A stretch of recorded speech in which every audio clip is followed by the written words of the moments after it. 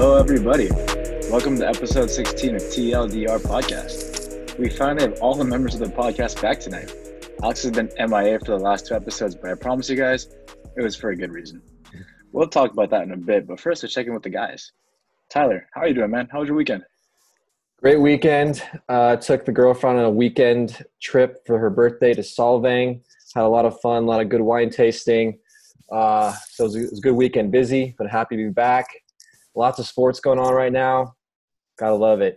Eric, you finally moved out of your house and you're like a real adult now. How was that?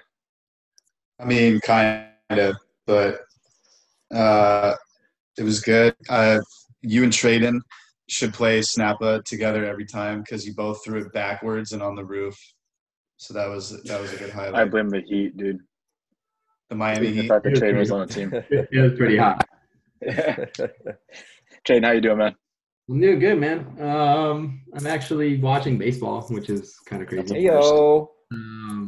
Obviously watching the football games. It's all good stuff, man. I mean, I can't complain.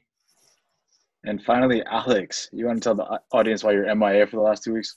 Yeah, that's my bad, boys. I had some big things going on. I did get engaged to be married, like an adult, I think. Heyo. Yeah, so I've been kind of busy, but I'll be back for the foreseeable future, unless something else happens. Who knows? Crazy, All right, crazy times, That is some super exciting news. Congratulations, Alex, once again. Yeah. I just want to take a quick second here to thank our fans. The last two episodes we've had the most listens yet. So thank you to everyone and everybody listening. And let's keep growing. We love doing this. We love talking about sports. So tell your friends, give us a review on Apple Podcasts, share our stuff on social media. Whatever you guys are comfortable with, we're comfortable with. We appreciate anything and everything that you guys do. Okay, now moving on to the podcast. We're going to take a quick break first. But when we return, we're going to hear all about baseball playoffs.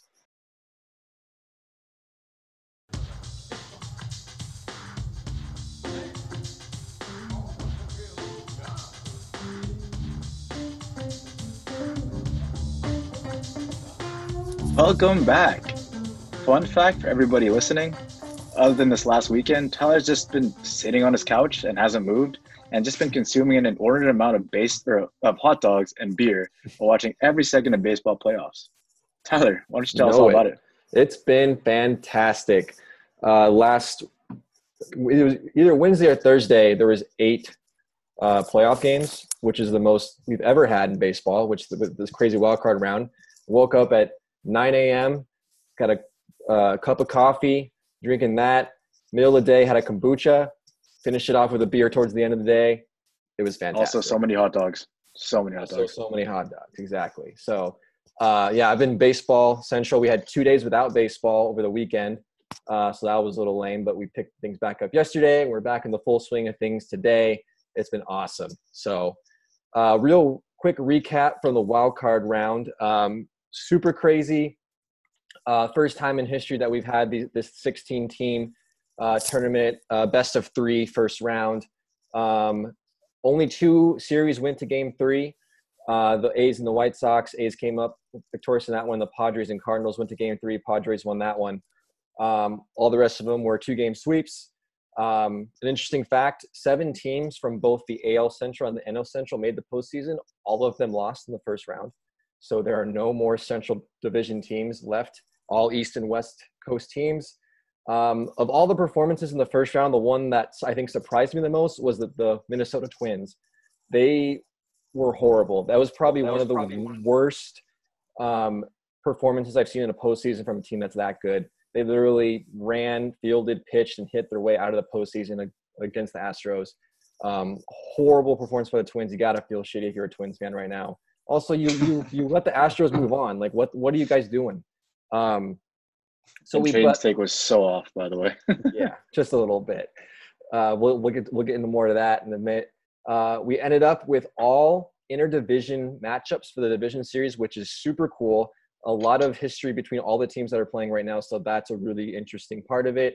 And we're now entering the bubble for MLB playoffs. 4 bubbles currently right now. And all the opposing teams, which have some bad blood with each other, are all staying in the same hotel. So it's a little interesting. So moving on. So who we got right now? We're going to start off in the American League. the division series, best of 5 round. We have the Oakland A's and the Houston Astros squaring off at Dodger Stadium. The A's won 7 of 5 during the regular season. Currently, this series is 2-0 Astros. The Astros won again today. It kind of looks like they have their mojo back, which is a little scary.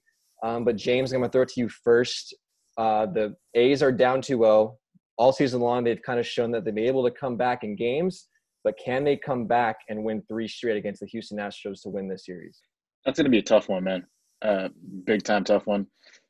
Their bullpen, which is an elite bullpen, really needs to step up right now, and they got to figure out a way to stop George Springer. That dude's been going off the last 2 games. He had 2 home runs this last game, something crazy like that. Mm-hmm. They got to limit the amount of runs scored overall. They've given up 10 runs and 5 runs for a team that normally gives up 3.7 per game. And right now, there's typically they outscore teams. That's why they have a winning record, obviously. But it's not working right now, and they got to figure that out. I think this is where you really, really miss Matt Chapman in this point right now, because that leadership isn't there. They have nobody to bring him out of the slumps, and they need to figure out a way to do that now. So they got to rely on some of the vets, and they got to do it quick. 100%. Tradon, you last week on the podcast, you said the Astros really had no shot at beating the Twins. Here they are, up 2-0 against the Astros. I mean, I know no one on this podcast likes the Astros, which is good, but looking at this Astros team right now, it looks like they're playing super hot. George Springer is leading that team on offense.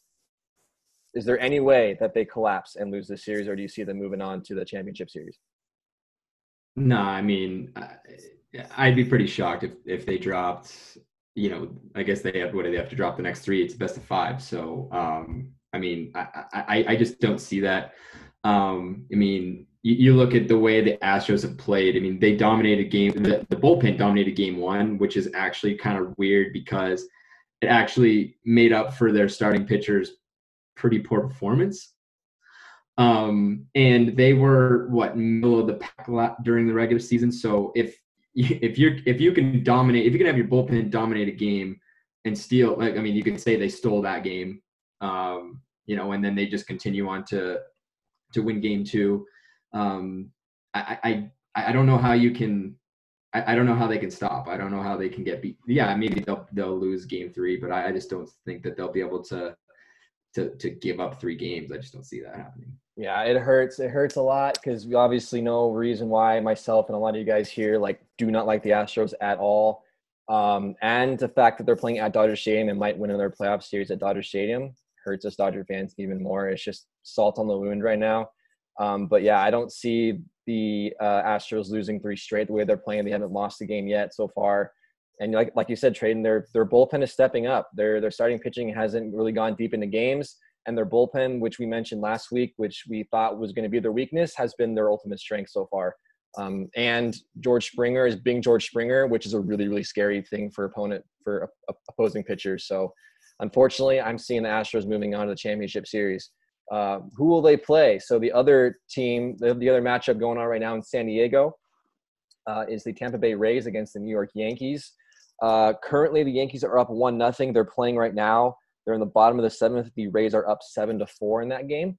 So hopefully the Rays will tie that series up. This, to me, is the biggest coin flip of any of the series in the division round.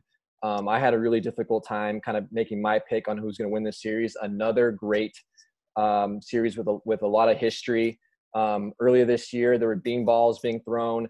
The Rays manager called out the Yankees manager, saying that Aaron Boone, the Yankees manager, was just a poor manager, teaching him just really dirty tactics.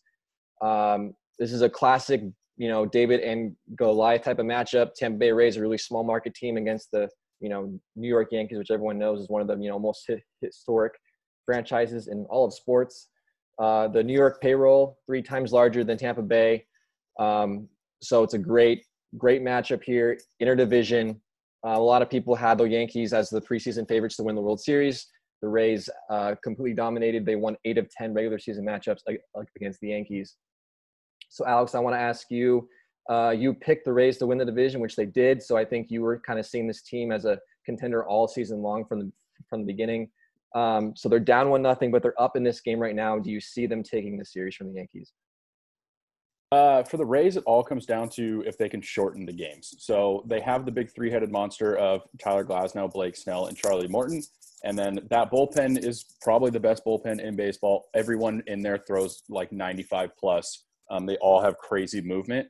It all comes down to, can they shorten the games to get it, pretty much they just need 5 innings out of their starters and their bullpen can do the rest. And then just keeping the Yankees in the yard. When the Yankees hit homers, they typically win games. If they can keep them in the park, Petco has kind of changed. It's not that hitter-friendly or a pitcher-friendly park it used to be. It's a little more 50-50 now.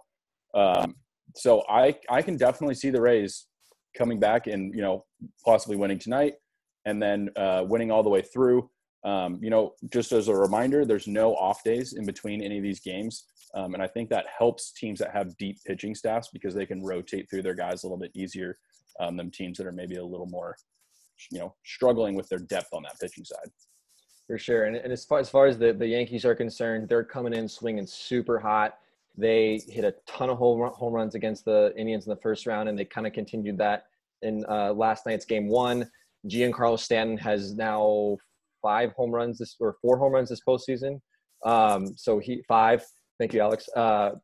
And he's just absolutely murdering baseballs. The last one he hit went like 460 feet, like upper. It was unbelievable. So Eric, Yankees took game 1, a Garrett Cole pitch game. After that, I think their pitching lacks a little bit against this Rays staff. But do you see the Yankees moving on to the championship series? I think they pull it off, but I think it goes the full distance in this series. I think it's going to be a back and forth battle. Ever since you gave them that TLDR bump, they're just swinging the bats. Yeah. You mentioned Garrett Cole. They pay this guy a 9-year, $324 million contract, so he needs to do well. In other words, I think he will. Usually that guy shows up in the playoffs. Guys like Aaron Judge, Voit, and LeMahieu, that guy, since I'm a biased Angels fan, he reminds me of like a David Fletcher or just a leadoff hitter that always gets the rally started for them, and he seemed to do that last night. And Mike Stanton, Giancarlo Stanton, whatever you want to call him, the guy is slugging balls right now out of the park. Hit a grand slam in the 9th inning last night. Hit another one today. They're currently losing right now, but they're within a close distance. I think they're losing 7-4. The bats can be dangerous with these Yankees. The Rays pitchers on the other side, they're pretty solid. It's going to be a straight duel of that. But how weird is it being in like the same hotel?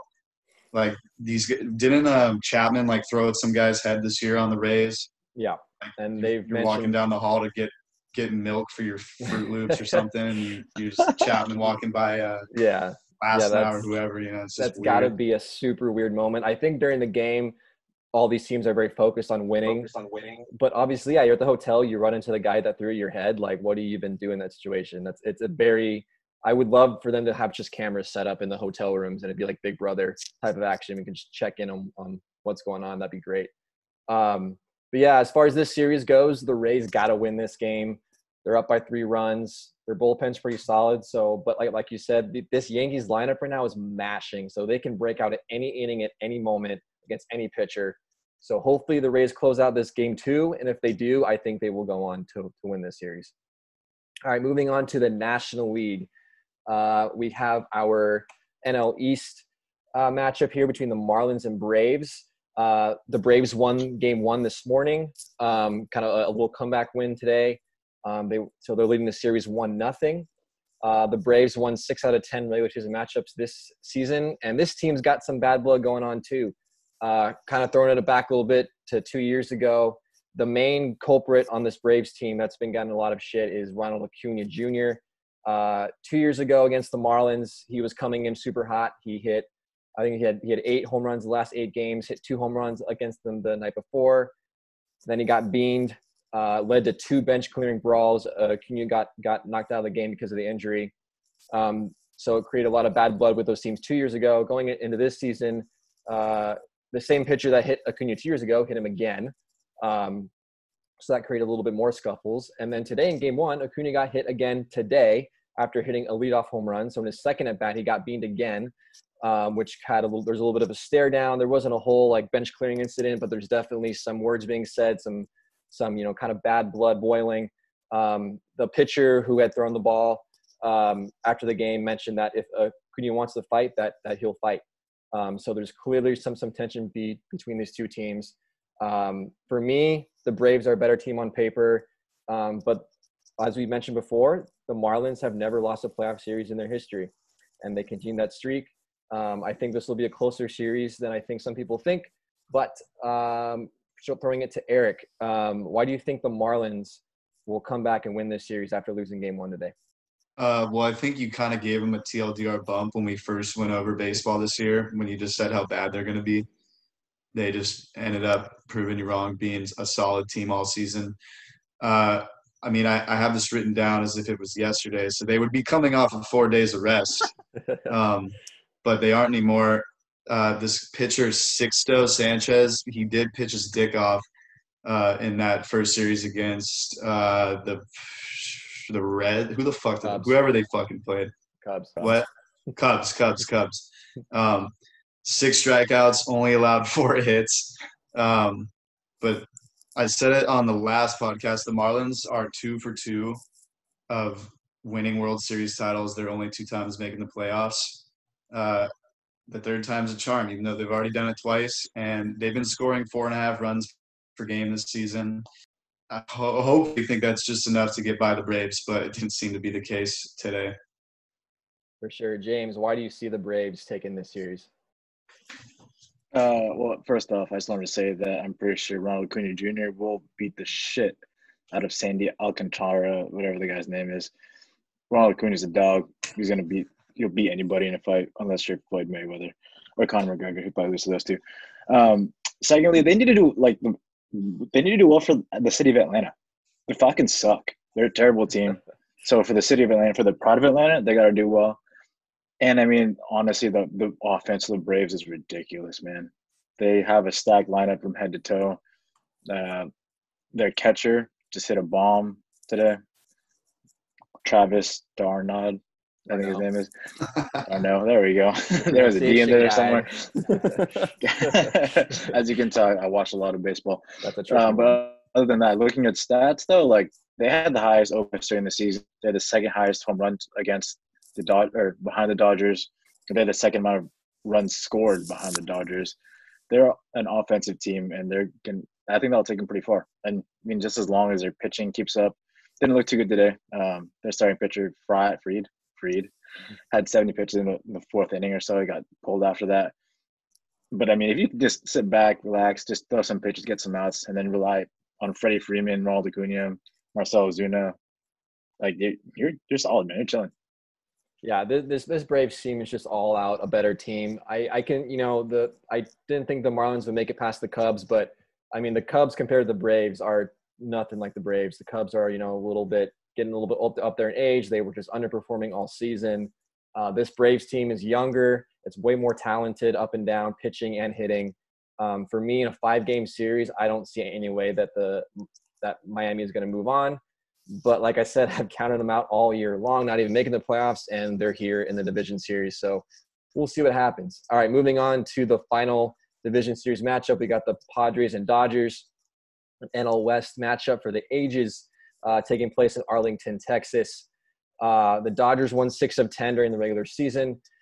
This team also has a little bit of chirping and bad blood, not quite as crazy as some of the other matchups here.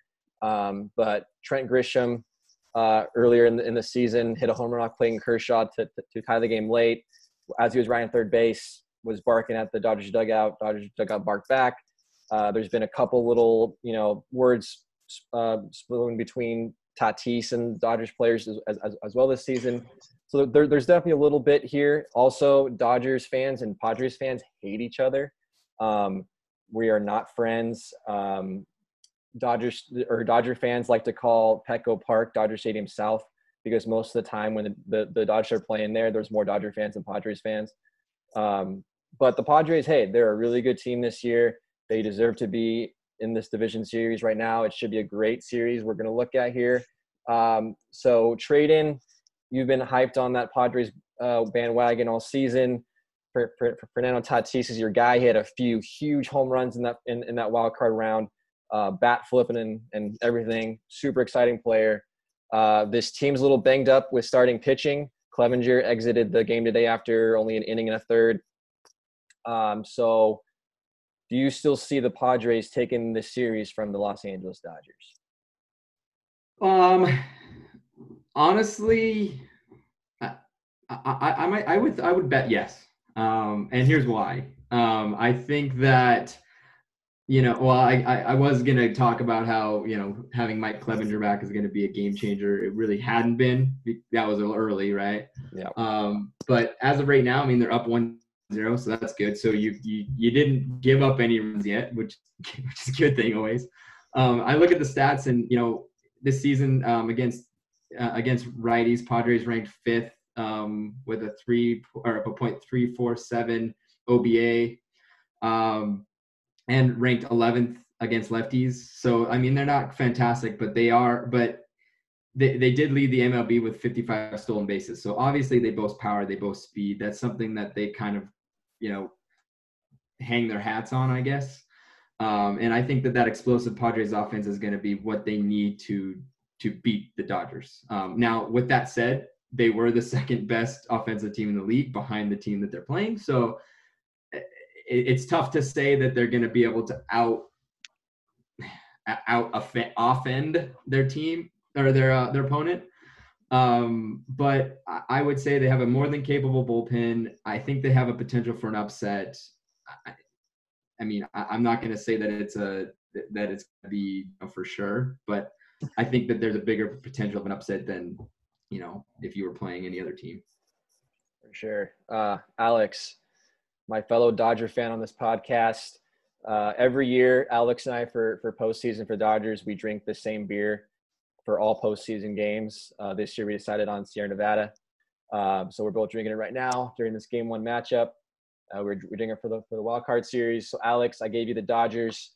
Down 1-0 right now, but it's early. It's only the 4th inning, Game 1 here.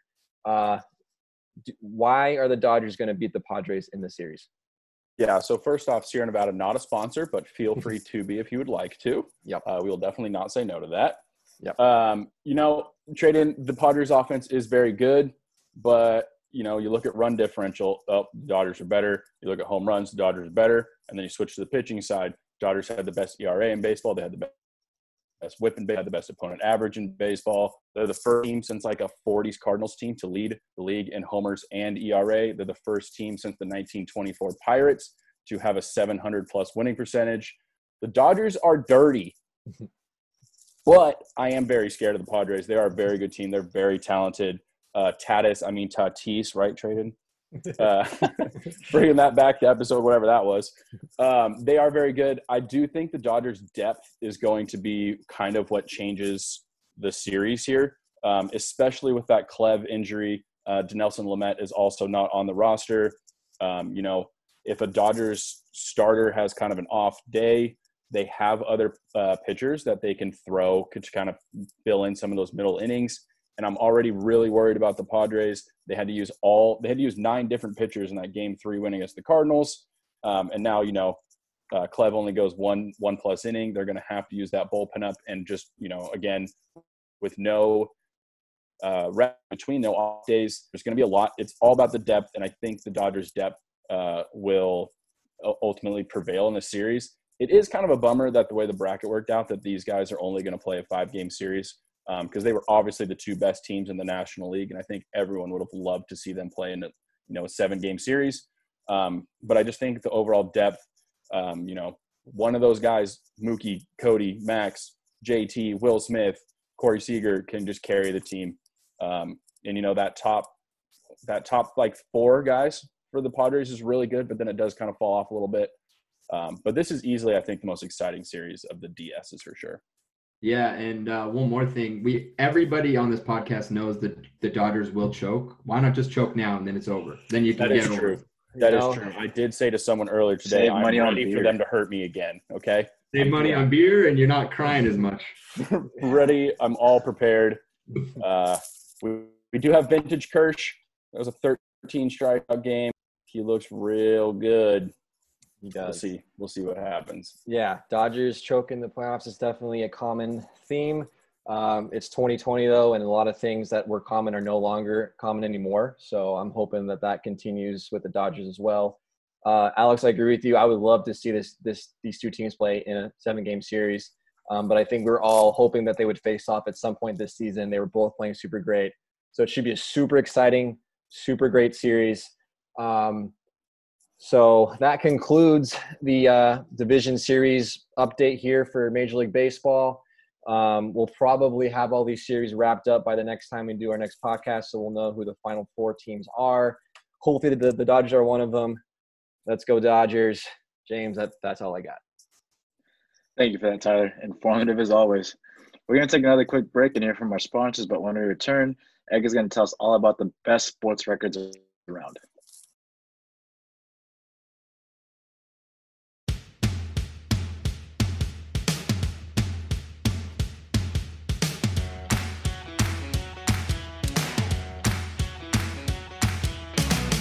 Welcome back.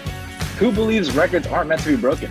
Apparently Eric does, and he's going to tell us all about some of the best and most unbreakable sports records to date.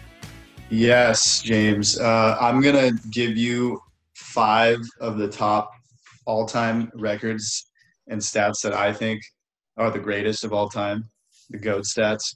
Number 5, Mike Tyson, youngest world heavyweight champion of all time. He was 20 years old, and he's the only boxer to ever defend the heavyweight title 3 times. So he's 3-0, challenged by another boxer as being a champion. That's fucking insane. And he is Mike Tyson. He's hilarious. He's a comedian. He's got an Adult Swim show. He's got all this other shit.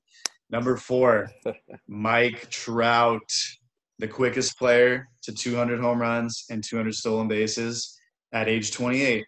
My age. You know what that means? I'm probably a piece of shit because I didn't do that at my age. I haven't done anything that ever will amount to that at my age. Me and him are different guys, but yeah. Number 3, Michael Jordan. I've mentioned this before on the podcast. He's got the most NBA Finals MVP awards, 6 of them, and he is 100% successful in every championship that he's ever played for. In other words, 6 out of 6 math in the finals. Number 2, Wayne Gretzky, Tradon, the great one. He has the most records in all of hockey. Like, there's just a fucking giant list of them, and I will not read all of them. Probably not many of them at all, but one that did stick out to me, most playoff points ever, 382 points, 122 goals, 260 assists. The most goals ever at 894, and the most points ever by the center position, 2,856. And of course, my number 1, it has to be golf, because it's Tiger Woods, and he's tied for the most PGA tournament wins of all time, 82 PGA tournament wins, and he is only 2 major wins away from being tied for the most with Jack Nicklaus at 20 of them. I think he will reach that. Wow. I hope he wins 3 more majors. But of course, I picked golf as the number 1. Tradon, what are your top records that you would say are most important?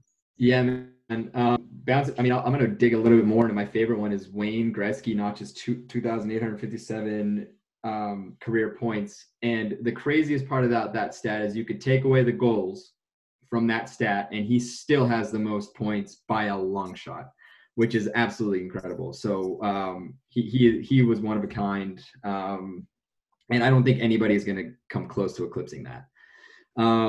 The Montreal Canadiens win 5 straight cups between the years 1955 to 1960. It's crazy for us to think that the Pittsburgh Penguins even went back to back a few years ago, and now they're trading away their Stanley Cup champion goaltender. So to win 5 straight cups, to win 2 straight cups is incredible, but to win 5, I think you'll never see that again. Going back to this crazy playoff, we're going to talk the longest NHL game ever between the Detroit Red Wings and the Montreal Bruins back in, I think it was like 1936. Lasted 116 minutes and 30 seconds of overtime for a final score of 1-0. What a boring ass game. Red Wings won and went on to sweep that series. Ichiro Suzuki hits 262 hits in 2004. I mean, that seems, I don't know. I'm not a huge baseball guy. That seems insane. I don't know. It's a record, dude. Correct me if I'm wrong, but he wasn't really known for as much power as he was his speed. So he would, he kept it in, kept his feet moving. And I think that's kind of baseball I'd love to see, come back again. And one of my favorites, the most decorated Olympian is Michael Phelps at 238. He has 10 more medals than the next greatest Olympian. Guys, to me, and I know he's never going to swim for us again, but this guy was dominant. Oh, and by the way, 3 medals. But by the way, 5 of those medals were not gold, which means the rest were gold medals, which is absolutely incredible. So he will go down as the best Olympian to ever live. I mean, I don't know if anybody can come close to that. So those are my favorites right there. I figured there'd be a lot of hockey in there. James, tell me about your best stats of all time. I'm gonna go 5-1, just like you. Coming in at number 5, I have Wilt Chamberlain putting up 100 points in one game and getting 55 rebounds in another game. Those numbers are insane. Like, they're really hard to get even in a video game. So the fact that he did that in real life is crazy. Kobe came close with 81 a couple years back. RIP Kobe. And then the highest rebound total this century was 31 by Kevin Love in 2010. That was just this century. Like, nobody rebounds anymore. It's like not something that's viewed as glamorous. And to be honest, Wilt Chamberlain was way taller to play against, so it was a lot easier for him to get those points and those rebounds. So, I mean, that's just facts there. Number 4, Bill Russell has 11 championships. That's a crazy amount. 11 is ridiculous. There's just no more dominant teams like that anymore. Teams are going to be battling back and forth. You can get a 3-peat, maybe a 4-peat, but the fact that you can get 11 is crazy. Number 3, Brett Favre throws 336 interceptions. That's a lot of interceptions. As long as you're not Mitch Trubisky or something, like, you'll be okay. With the new rules against the defense, the defense can't be that physical, it's harder to get those interceptions. And the quarterbacks now are getting a little bit more accurate, more mobile, to the fact that they can buy some time and throw it to where they want to throw it. So less interceptions. Number 2, the Miami Dolphins win a Super Bowl while having an undefeated record. The Patriots came close. Going undefeated and winning it all, incredible. It's insane. The fact the Dolphins did seeing their team out is crazy. But that's a lot of history there. Every single week, anybody can win, and we see that on a week-to-week basis. So the fact that they did that is incredible. And number 1, Barry Bonds gets walked 688 times. You just don't see that nowadays because there's a lot more protection. People can hit better. You put Mike Trout next to Anthony Rendon, you're not going to walk Mike Trout. Then you got to pitch Anthony Rendon. That's crazy. So you're just not going to see those numbers anymore. And those are my top 5. I'm shocked you didn't have more football, but I try to be inclusive, man. Yeah. Sports. Tyler, Sports. What are the 5 sports stats that you think are the GOAT stats? Yeah. I love looking at stats and records. I think it's awesome. I think records are meant to be broken, but there's a few that I think that I just don't know if they ever will. I'm going to start off with a few baseball ones off the bat, of course. My first one is Ty Cobb, who has a career batting average of 367, which is crazy. Only twice since 1990 has a player hit better than 367 for one season. And that was Nomar Garciaparra in 2000 and Ichiro in 2004, who each hit 372. Other than that, no one's hit higher than that. And of course, if you know how averages work, you have to hit a little bit higher than that to get, an average. #math. Oh. Yeah. Just in case you guys didn't That's know. how it works. Yeah. The only modern day player who is in the top 20 all time in batting average is Tony Gwynn, who is at 14th at 338. So looking at all those numbers and just seeing how baseball is, especially now, it's very it's like home runs, walks, strikeouts. The averages aren't nearly what they used to be. You don't see those guys hitting very high. You get a couple of them like a DJ LeMahieu or Charlie Blackmon or Jose Altuve, #cheater, on those lists. But other than that, you don't see guys hitting much higher than 320 very often. It's pretty rare. So to have a career batting average of 367, I think is crazy. My next stat is Johnny Vandermeer threw back-to-back no-hitters way back in like the 20s or something, which is insane. Like, I think even there's a lot of great pitching nowadays, but to do that in back-to-back games and back-to-back starts, I don't know if that will ever happen again. That's an amazing feat. My next stat, doing a different sport this round, Wilt Chamberlain averaging 50.4 points during his 1961-62 season and again, I think the averages is so impressive because it just shows you how consistent you can be, so great for so long. And averaging 50 points for an entire season is absolutely insane to me. I think, the best players in the NBA today, probably at like the best ones, like, low 30s at best. So that's pretty insane. And then my next one is Nolan Ryan, his career strikeout record of 5,714 career strikeouts. The next closest to that mark is Randy Johnson, who has 900 strikeouts less. Tradon, this kind of reminds you of the Wayne Gretzky kind of goals type of record. Just he's so far ahead of everyone else. He was just the absolute greatest at striking people out. I just don't see anyone doing that ever again. Just so you know, if someone were to break this record, a pitcher would have to strike out 285 batters for a season for 20 years, which is crazy. Like 285, you see that every once in a while. Like, Max Scherzer has done it, Kershaw has done it, Verlander has done it, but not for 20 seasons, for like 1 or 2, 3, maybe 4 seasons at best in their heights. So that's insane records that I don't think anyone's going to break.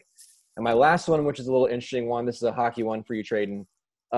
Mario Lemieux scored 5 goals in 1988 of each type, which I don't believe has ever happened. I don't think this will ever happen again. So he scored an even strength goal, a shorthanded goal, a power play goal, a penalty shot, and an empty net goal all in the same game. So Tradon, correct me if I'm wrong, but those are the only types of goals all the types of goals you can score. He did them all in the same game. Which I don't know if that will ever happen again. It's kind of similar to hitting a cycle in baseball, but you see 1 or 2 cycles every year in baseball. But I don't think this will ever happen again in hockey. So those are my 5 craziest stats. No, that's pretty crazy. To even have more than 3 goals in a game alone is insane. Yeah. But to have it that specific, I mean. Yeah, it's crazy. Oh yeah, Tyler's hyped on those baseball stats. That's actually good stuff to know, though. Nolan Ryan was once an Angel. I don't think he probably broke any of those records on the Angels. But Alex, I know you got a couple mixed different records as well, and I know you mixed around the sports too. We want to hear them. What you got? Yeah, I did a little bit of everything. I do have some baseball ones. So Cy Young, 749 complete games and 111 wins. The active pitcher, just to put that into perspective, is Justin Verlander. He has 26 complete games, 749 to 26. And technically, if you want to say Bartolo Colon is active, which I hope he is because Bartolo Colon is the best human on this earth, Big Sexy has 247 wins. So nowhere close. The next one, Joe DiMaggio with his hit streak of 56 straight games. The closest one recently was Jimmy Rollins in 05-06, which is 38 games. That one's never going to be broken. I did golf just for you, Eric. Byron Nelson, whoever the figgity fuck that is, had 11 consecutive PGA Tour wins. I think it's a miracle when there's 2. I mean, I understand golf is hard. I do think it's a dumb sport, but I understand it is a very tough game. But to win a PGA Tour event 11 times in a row is insane. I mean, that's never going to happen again. I think if someone wins 3, it's going to be, the world ended or something. Going to basketball, kind of a little bit like Tradon's. The Boston Celtics won 8 straight championships from 1959 to 1966, though. It's not enough math, I don't think. Whatever. It was in the early or late 50s, early 60s. That one's a little tough, though, because there was only 9 teams or 8 or 9 teams while that streak was going on. So that one's a little iffy. And then Cal Ripken Jr., with his games played streak. I mean, that's one that's known all across all sports. 2,632 games played. The most recent one that was kind of long was like 300.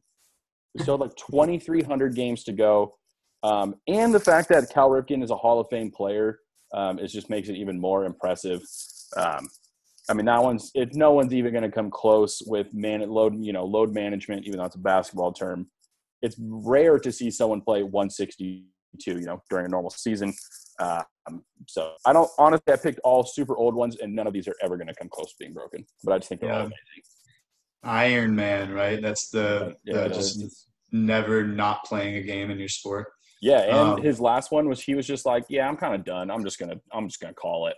Like, could have gone 1,000 more. Yeah. Yeah. I mean, shit. After you guys mentioning all those different records, I think I'm gonna change my top record. Fuck, I might have to go with the Mario Lemieux stat, just of 5 different style goals in one game. I don't know if that will ever happen again, but fuck, the whole 11 PGA Tour championships in a row. That's fucking gnarly as well. Maybe he was just playing against one other guy. Who knows?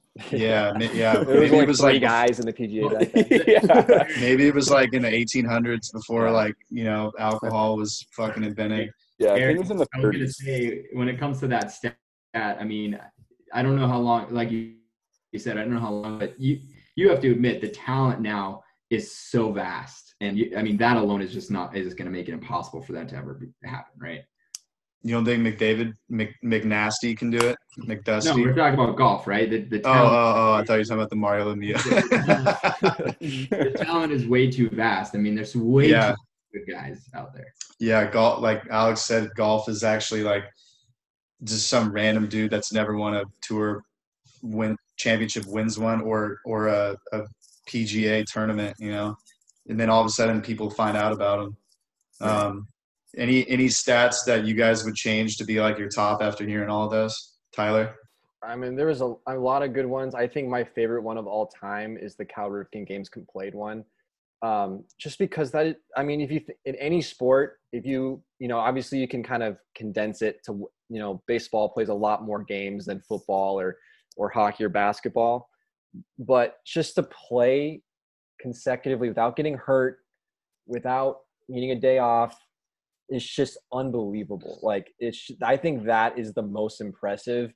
There's a lot of great stats with just, pure performance stats wise, which are also great.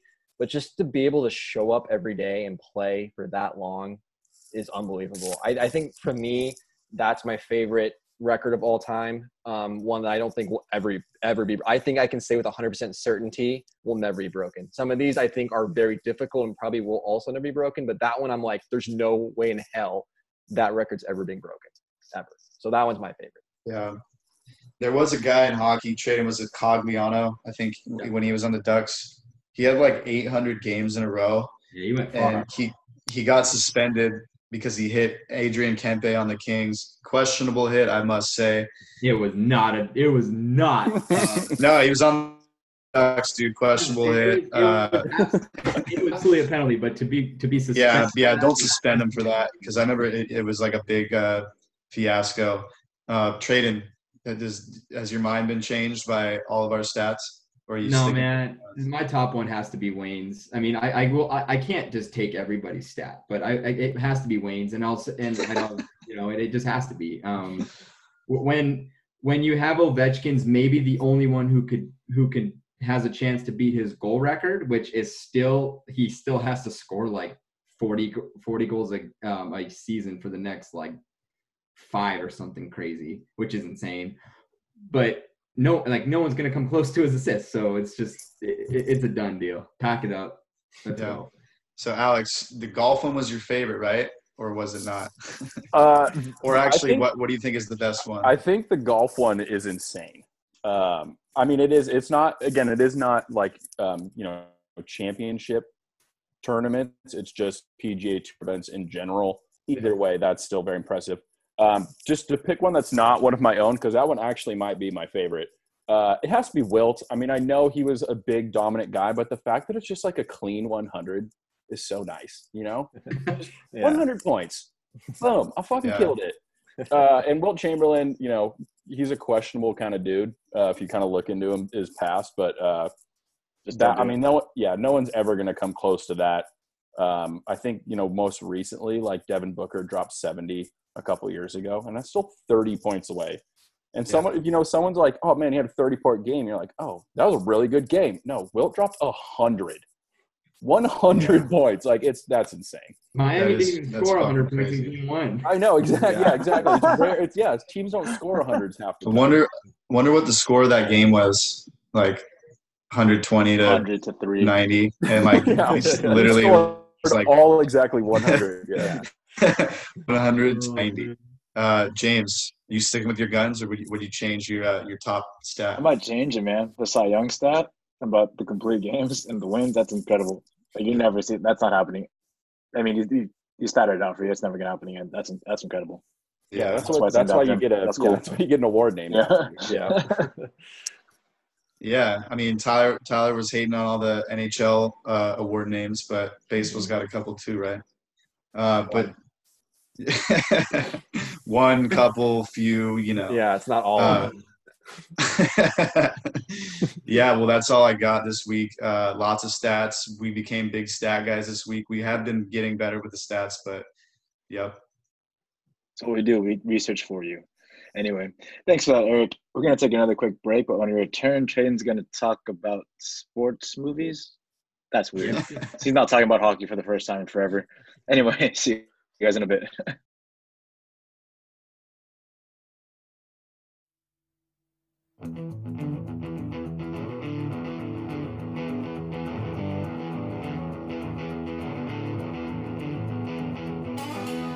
Welcome back. As you guys know, hockey finished up about a week ago, which left Tradon in uncharted waters. But Tradon's a pretty creative guy and came up with this new topic. Best sports movies. Tradon, take it away. All right. Well, hey, like you said, I'm not talking about hockey, so this is going to be new for me. All right. But I want to talk about sports movies. I mean, I for one love sports movies. I love a good sports movie. And all the sports kind of seem to have their own. I mean, I guess it's subjective, but there's always a great movie, you know, or many great movies for each of the sports. And, you know, I think it's always fun to, you know, kind of talk about them and reflect on them.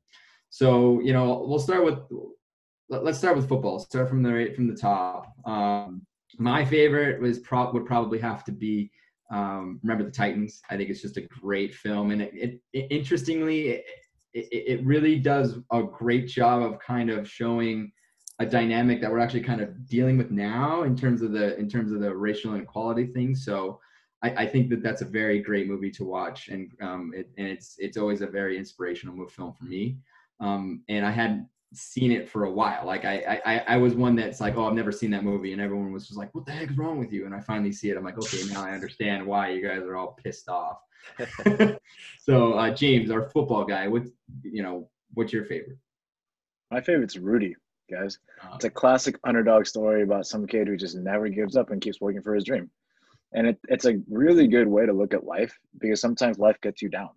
Whenever life gets you down, you just got to keep pushing towards it, and eventually it'll pay off. It may not happen when you want it to happen, and it might not happen the way you want it to happen, but it will happen and it will pay off. So just keep grinding away.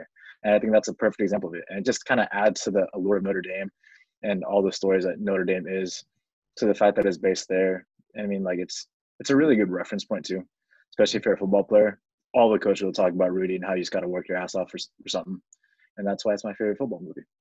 Yeah, that's I always love that movie. That's a great movie. What about you, Alex? What do you got? I really like that. I really like Remember the Titans. That one might be my favorite. And, you know, rewatching it now, like, it's pretty poignant for what's going on in the world. It's based in the 60s, I think. A lot of racial issues going on then, obviously a lot of racial issues going on now that we talked about, a couple podcasts ago. I mean, just Denzel, Yeah. Denzel Washington. That's really all you need to say. Yeah, pretty much. Eric, what's your favorite football movie, dude? Mine would be The Longest Yard. It's like it's a football movie, but it's Adam Sandler. Who doesn't like Adam Sandler? it's the prisoners versus the prison guards. It's kind of a good idea of a movie. And it's been on TV a lot lately. The more I watch it, the more I actually thought it was not that bad of a movie.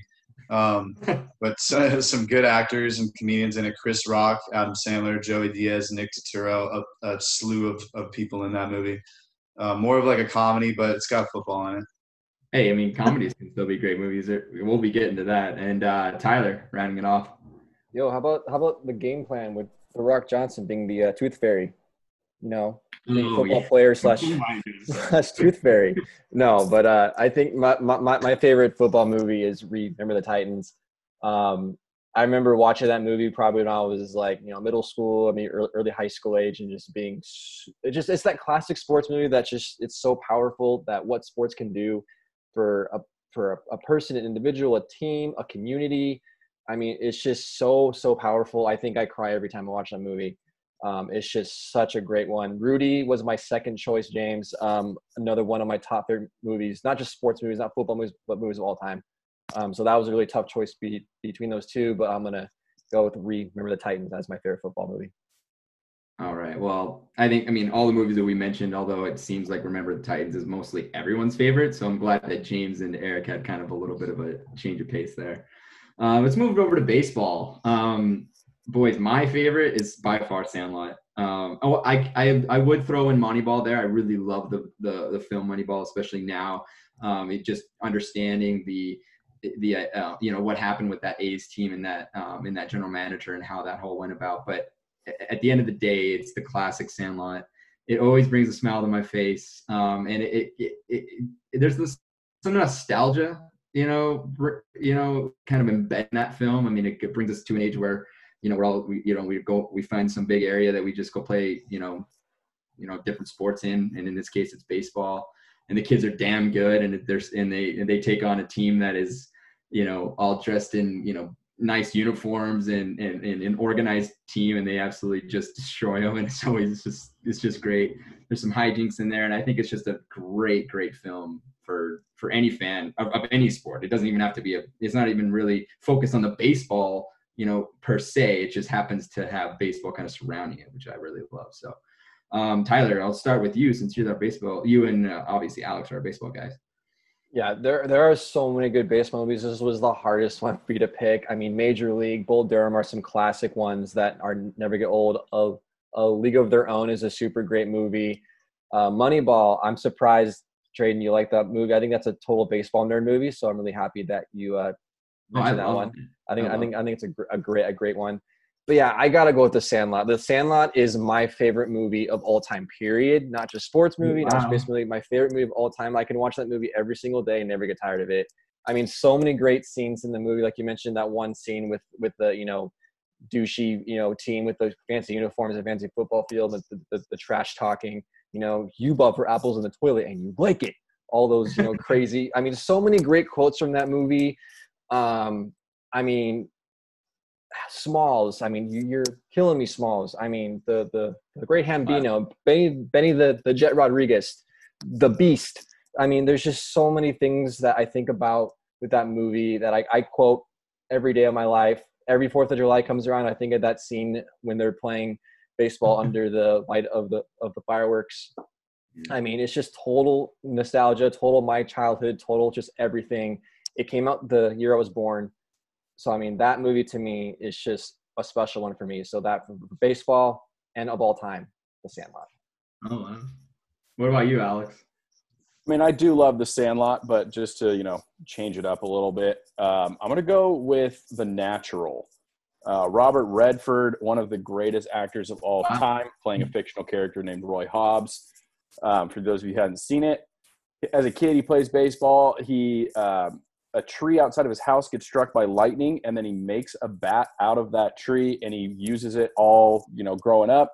He gets stabbed by some crazed fan and has to work his way back to the majors. He comes back 13 years later. He pretty much joins the Angels, or just a terrible team that can't win anything, and leads them to the World Series. Hits a home run in his last at bat. The bat breaks. It hits the light tower. The lights go all over the place. Also, just Robert Redford's an amazing actor. If you haven't seen it, it's a little corny. It's a little iffy because he's like 43 when it happens. You're like, okay, it's a little unrealistic. And Robert Redford at the time was like in his 50s when he was filming it. So you're like, dude, he looks old as fuck. But it is a great baseball movie. There's just the grouchy manager, just like, oh, fuck this, like my team sucks. But yeah, Robert Redford, The Natural, great film. I'll have to check that one out. James, what you got? A huge fan of The League of Their Own. If you guys don't know what that is, it was based in World War II. When everybody went to go to fight World War II, which left no baseball. So what they did was they drafted a bunch of women to play baseball. And I think it's a great movie that broke a lot of gender barriers. It came up in 1992, which is ahead of its time. You don't see, and probably in the last century. So starting in the 2000s when you started to see more of the women breaking out, more of the women kind of like I can do what you're doing, and I can do it just as good. I'm not worse than you. And I think this came out way before its time, and it showed people that women are equal to us. Like, just because they're women, they're not inferior at all. It also exemplified a lot of the toxic masculinity that goes on in this country and how it's not a good thing, and alcoholism and whatnot. But it's a good film, not just for baseball purposes, but just for life purposes as well. If you haven't seen it, go watch it. Great movie. And Tom Hanks is one of the best actors to ever live, too. So there's no crying in Eric, baseball. And watch that quote. Eric, what about you, bud? Geez, how am I going to follow that up? Well, I'll follow it with another comedy movie, Bad News Bears.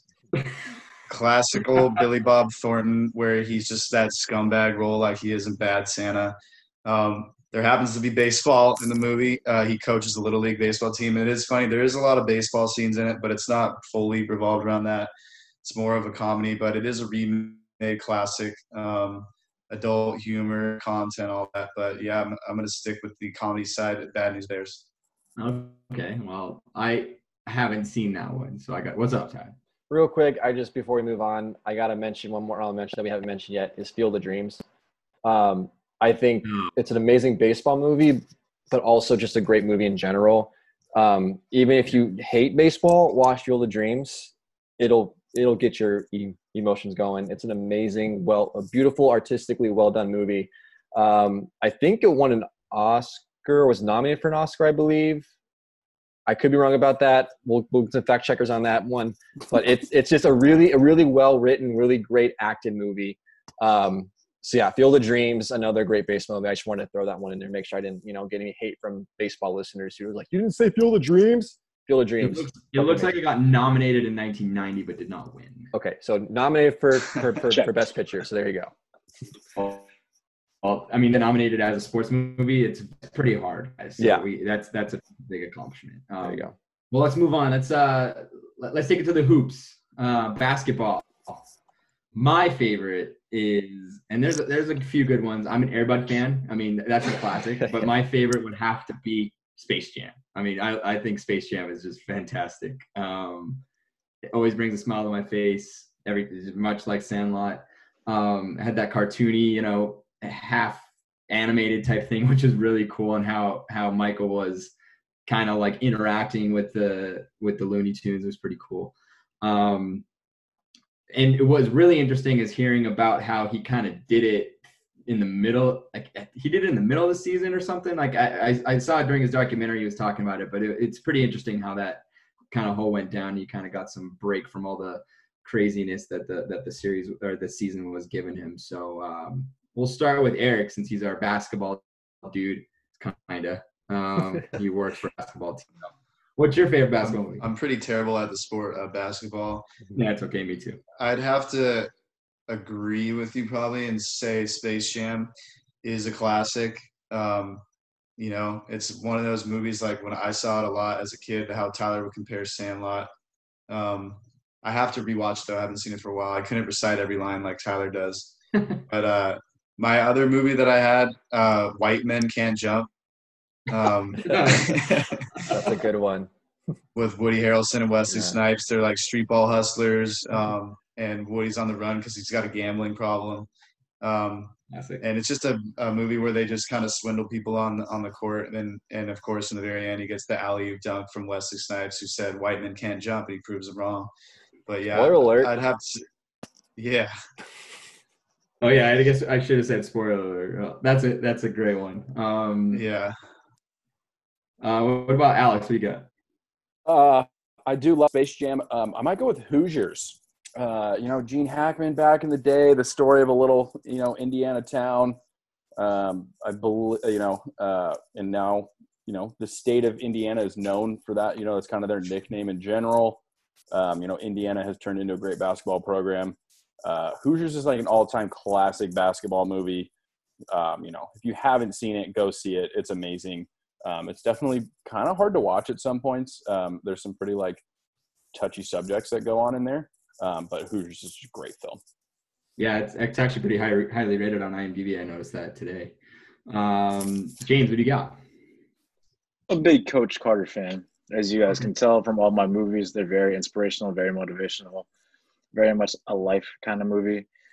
This is a movie about Samuel L. Jackson. It's a true story, by the way. It's not about Samuel L. Jackson, but Samuel L. Jackson is the main actor who goes and coaches a team of gangsters, goons, you could say.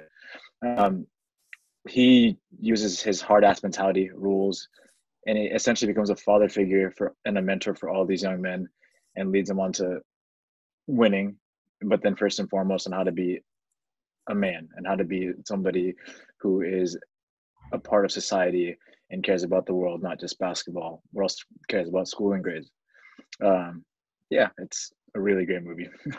Well, we needed someone to be serious with this whole topic, so glad we have you. Tyler. Yeah, Tradon, you and I are in the same wavelength. We've picked every favorite movie so far. Space Jam is my favorite basketball movie of all time. A classic movie. It's funny. It's just great. Michael Jordan, of course, one of the greatest basketball players of all time. I'm also, but as an honorable mention to that, one of my favorite ones as a kid was Like Mike. Was it Little Bow Wow?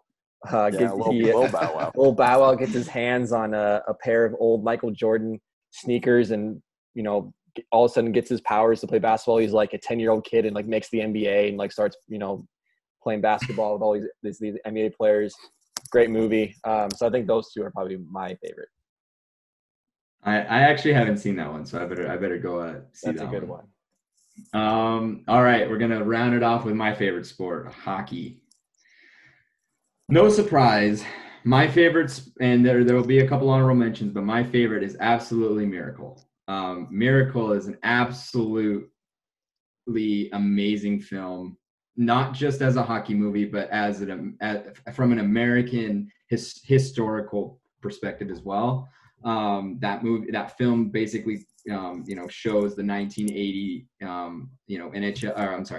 Olympic team, a bunch of ragtag college kids that were brought together by one coach and led to beat the Soviet Union in the semifinal game of the 1980 Olympics.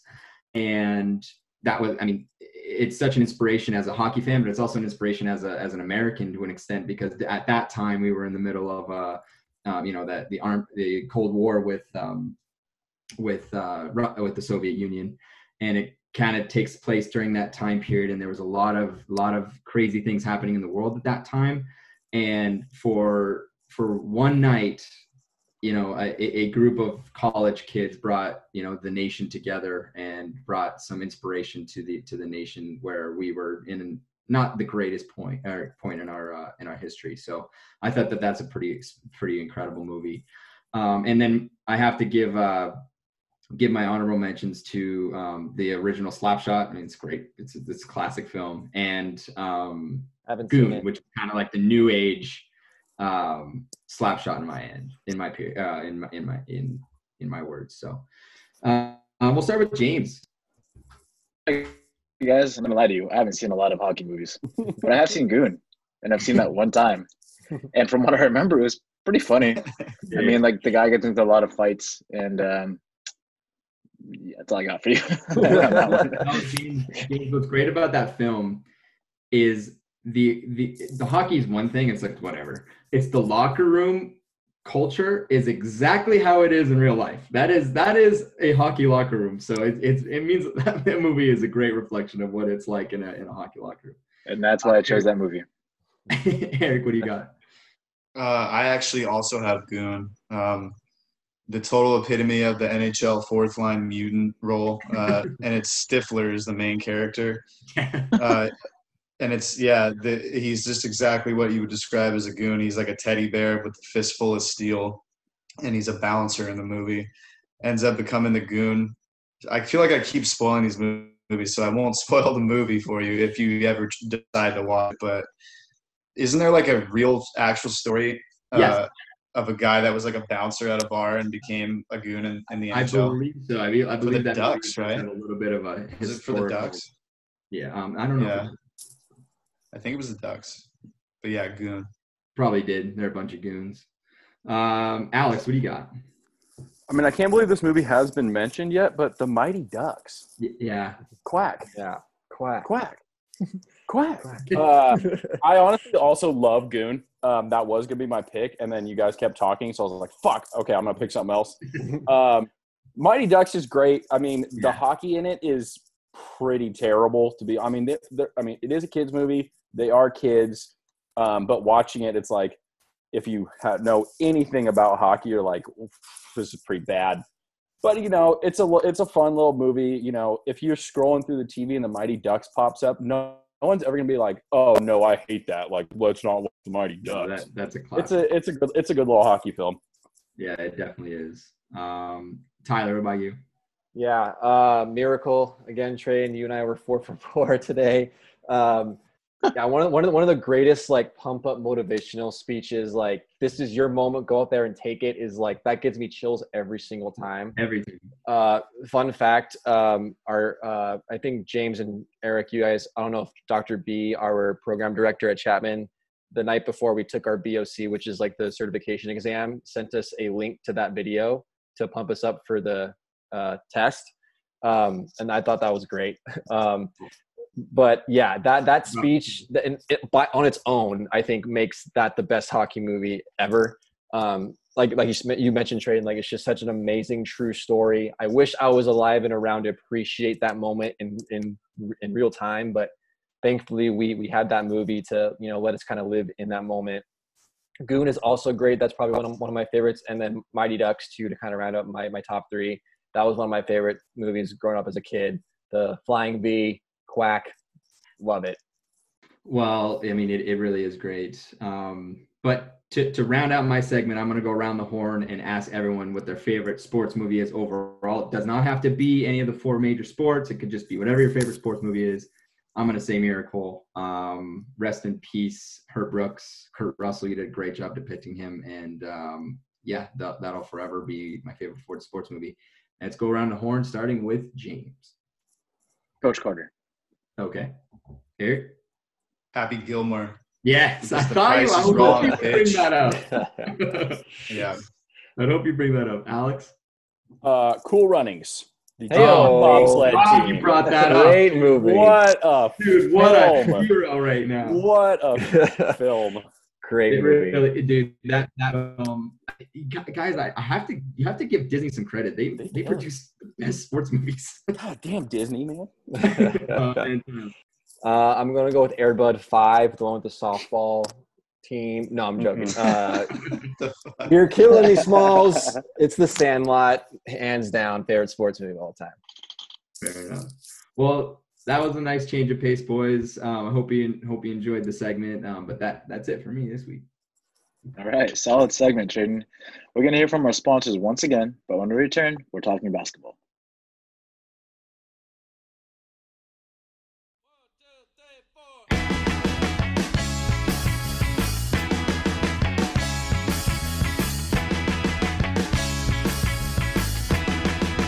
Welcome back. All right, Alex, you got some big shoes to fill, man. Tyler kind of killed it last time we did a basketball segment, so let's see what you got. Yeah, I'm sure Tyler did a phenomenal job. He's a person, I guess. Thanks. I got you, buddy. Yeah, we're in the NBA Finals. It's been kind of a weird series. The 4th game just finished about 30 minutes ago or so. The Lakers squeaked out a win to be up 3-1 in the series. It was a 102-96 final. This was probably the most competitive game, I would say. Games 1 and 2, the Lakers kind of blew them out. The Heat are dealing with a lot of injury issues. Goran Dragic tore his plantar fasciitis, I believe. You guys, ATs over there, can kind of explain that to the viewers. Bam Adebayo, who's probably been one of the better players of these playoffs so far, has a neck issue. He did come back for Game 4 here, and he had a pretty good game. We'll start with you, Ty. As our resident Lakers fan, you got your little quarter zip going on or whatever you got wearing right there, showing off that purple and gold. It's now up 3-1. You have to expect the Heat to come back and be really aggressive in Game 5, which will be on Thursday night. What do the Lakers need to do to continue and finish this thing out in 5 games? Yeah, I mean, obviously with games 1, 2, and 4, I think it's led by LeBron James and Anthony Davis. I mean, if these guys can play up to their standards even, they're going to win this series, I think, in 5. I believe that, Game 3 was a little bit kind of an off game for both of those guys. But this Lakers team, I think, is super razor focused. I think LeBron James leading that team. He's been to so many finals. He's seen every kind of scenario, up 3-1, down 3-1, being swept. He mentally is so locked in that I think that there's just no way that the Heat can win this series after being down 3-1 or even down 2-0, honestly. The Lakers have not lost back-to-back games in the finals yet. So even if the Heat win the next game, which they might, because I think this Heat team's a great team. They're a great competitor. But I just think this Lakers team is just mentally so focused with LeBron James. Anthony Davis is playing out of his mind. I think Rajon Rondo is a huge, third wheel to that. And I think he's playing some of his best basketball he has in a very, very long time. So for me, I think this Lakers team is, as long as they're mentally locked in, they're going to win this series. I don't know if it'll be in 5 or in 6, but I think it'll be one of those two. Yeah. Speaking about LeBron and locked in, he was tweeting out the other night that he couldn't sleep because he was so focused on the grind and so focused on moving forward. And it kind of feels like with with Kobe passing, that it really feels like this should be the Lakers' year. This is the first time they've made the playoffs in a long time. First time they've been in the finals since 2010 when Kobe was a part of that team. It does really feel like it's kind of like the Lakers' destiny to win, sort of like how I mentioned I thought it was the Lightning's destiny to win. I know I missed the last couple pods, but they obviously did win. I know we talked about that on the ones before. But switching sides to Miami, James, this would have been a totally different question if Miami had pulled this one out and it was a 2-2 series instead of a 3-1 series. First off, now that it is 3-1, is there any realistic possibility that the Heat come back and win this? And if they do, what do they need to do to accomplish that? I think Kevin Garnett said it best when he beat the Lakers in 2008 or 2007, I think it was. Anything is possible. There's always a possibility that the Heat come back and they take this. It's like, unless you're talking to Eric and Eric says basketball's rigged, it could be, and the Lakers win it all. But the fact of the matter is, you have to show up day in and day out, perform your best, and give it your all in order to win. And even then, that might not be enough. Sometimes luck plays a part in that too. So there's a chance that the Heat come back and take this. That being said, we need Jimmy Butler and Tyler Hero to keep cooking. When Jimmy Butler goes off for more than 30 points, the Heat typically do well. And we saw this against the Milwaukee Bucks, who I think match up pretty well against the Lakers. So if they can take down the Bucks, theoretically, they can take down the Lakers. That being said, they don't have all their pieces. Right now, they're missing Goran Dragic. He's a long shot to come back. Playing without a plantar fascia, you can't really plant off that foot or run at all. You don't need to do so that it's going to be a long shot.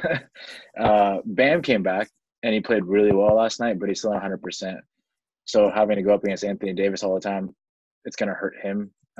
Eventually, he's going to be worn down to the point that he can't produce as well as he wants to, which is going to be a detriment for the Heat, which means they have put in Myers Leonard, who is just not as good as Bam is. So that's unfortunate. But look, man, that's the key here. If the ball rolls the right way, they just have a shot. But Jimmy has to keep playing. Yeah, Jimmy's obviously the leader of that franchise, and he's the best player. He's, been known on some other teams as kind of being an asshole, but he sort of fits with this Miami vibe and this kind of scrappy team that they've got down there in South Florida. You're 100% right, James. If Jimmy plays well and drops more than 30 and Bam can be that secondary scorer that he can be, and he needs to be just a monster on the defensive end. I mean, Anthony Davis is kind of like Giannis, where he's pretty much unguardable in most situations. But just like in that Bucks series, Bam, was a monster against Giannis. He needs to continue to be a monster against Anthony Davis, which is what happened in Game 3. AD was not as aggressive offensive side. He had a bunch of foul trouble, and the Miami Heat won Game 3. Eric, I'm not going to make you talk about the Lakers. I'm not going to ask you to do that. But as, kind of falling off of James, being focusing on the Heat, who is kind of an unheralded MVP who needs to step up to kind of continue pushing them to try to, make this series continue on? Someone who's not Jimmy or Bam or somebody that we already talked about. I would have to go with Andre Iguodala.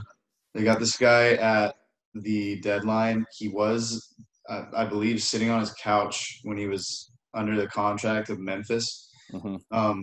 But he, in the past, when he was on the Warriors, shut down LeBron in the NBA Finals. It was only like one series, but he made it happen. He got the job done. I know he's a little bit older. He's been battling some injuries throughout his career. These later years of his career, but if he steps up and can play some of his lockdown defense on LeBron and get him a little frustrated, Anthony Davis is going to make his shots, but then all of a sudden the Lakers are going to have to rely on guys like Danny Green to make more than 1 3 a game, or Kuzma to do anything. But the guys like Caruso and the Lakers got some depth. It's just tough to see the Heat that they needed to win tonight and they didn't, and it's over. It'll probably be over in 5.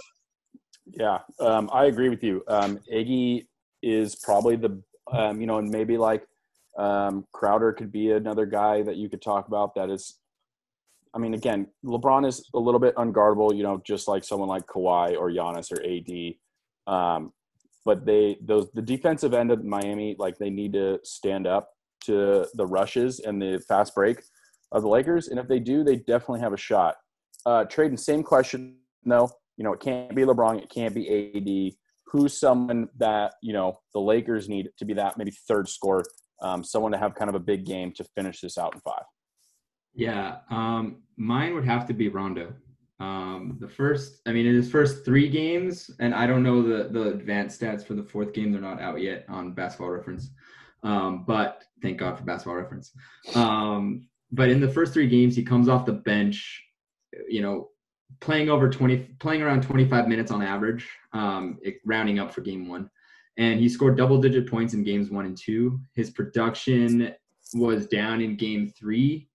But he and the rest of the bench had a positive plus minus in a game where he played his most minutes. So it kind of shows that, he's doing a great job, on both sides of the ball, and he's putting up points when he's coming off the bench. To put up double-digit points when you're just playing 25 minutes, when you're also sharing the floor with AD and LeBron, it's pretty impressive. And to me, those stats kind of stand out for a bench player. And, if you have a guy that can come on and play those 25, 29 minutes a night in relief of your big guys and put up points. Oh, and by the way, and today he shared the floor with AD for 24 minutes, and the Lakers had a 117 offensive rating and 80.4 defensive rating and were plus 18 on the box score.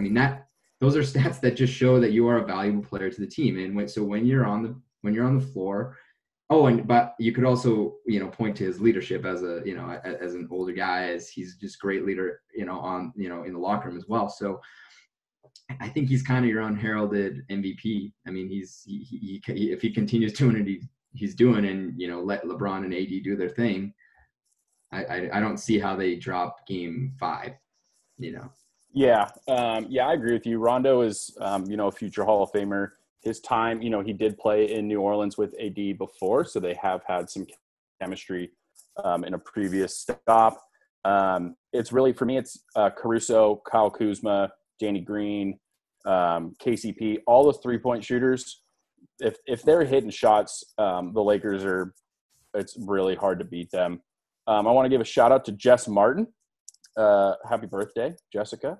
Also, apparently, she's on this podcast messaging us saying that the Rays did beat the Yankees 7-5. So that's good to know. And then real quick, I'm just going to go around just yes or no. Is this series over in Thursday night with Game 5? James, yes or no? Yes. Eric? Yeah, it's over. It should have been a sweep. It's over. Tradon? Yeah, yes. It should have been a sweep. Yes. Okay. Yeah, it seems like we're all in consensus. We all think it's over. Miami Heat had a great season. The Lakers had a great season. I'll be watching it. But that's what we got for the NBA. Same thing. I'm gonna have to start coming up with other topics to talk about because the season's gonna be over by the time we record the next podcast. You could talk about beer. You went with all alcohols. You could. That is true. We could get into the whole beer thing. You should send us beer. Anyway, thanks for that, Alex. Solid effort on that one. But who had the better basketball segment, Tyler or Alex? I'll let you decide. You know how you can do that, though? Go on Apple Podcast, give us a 5-star rating, and write a review on who was the best and why. All right, guys. That just about wraps up episode 16. We hope you enjoyed it because we enjoyed making it. We hope you all have a great week, and we'll see you next week. Thanks, guys. Bye.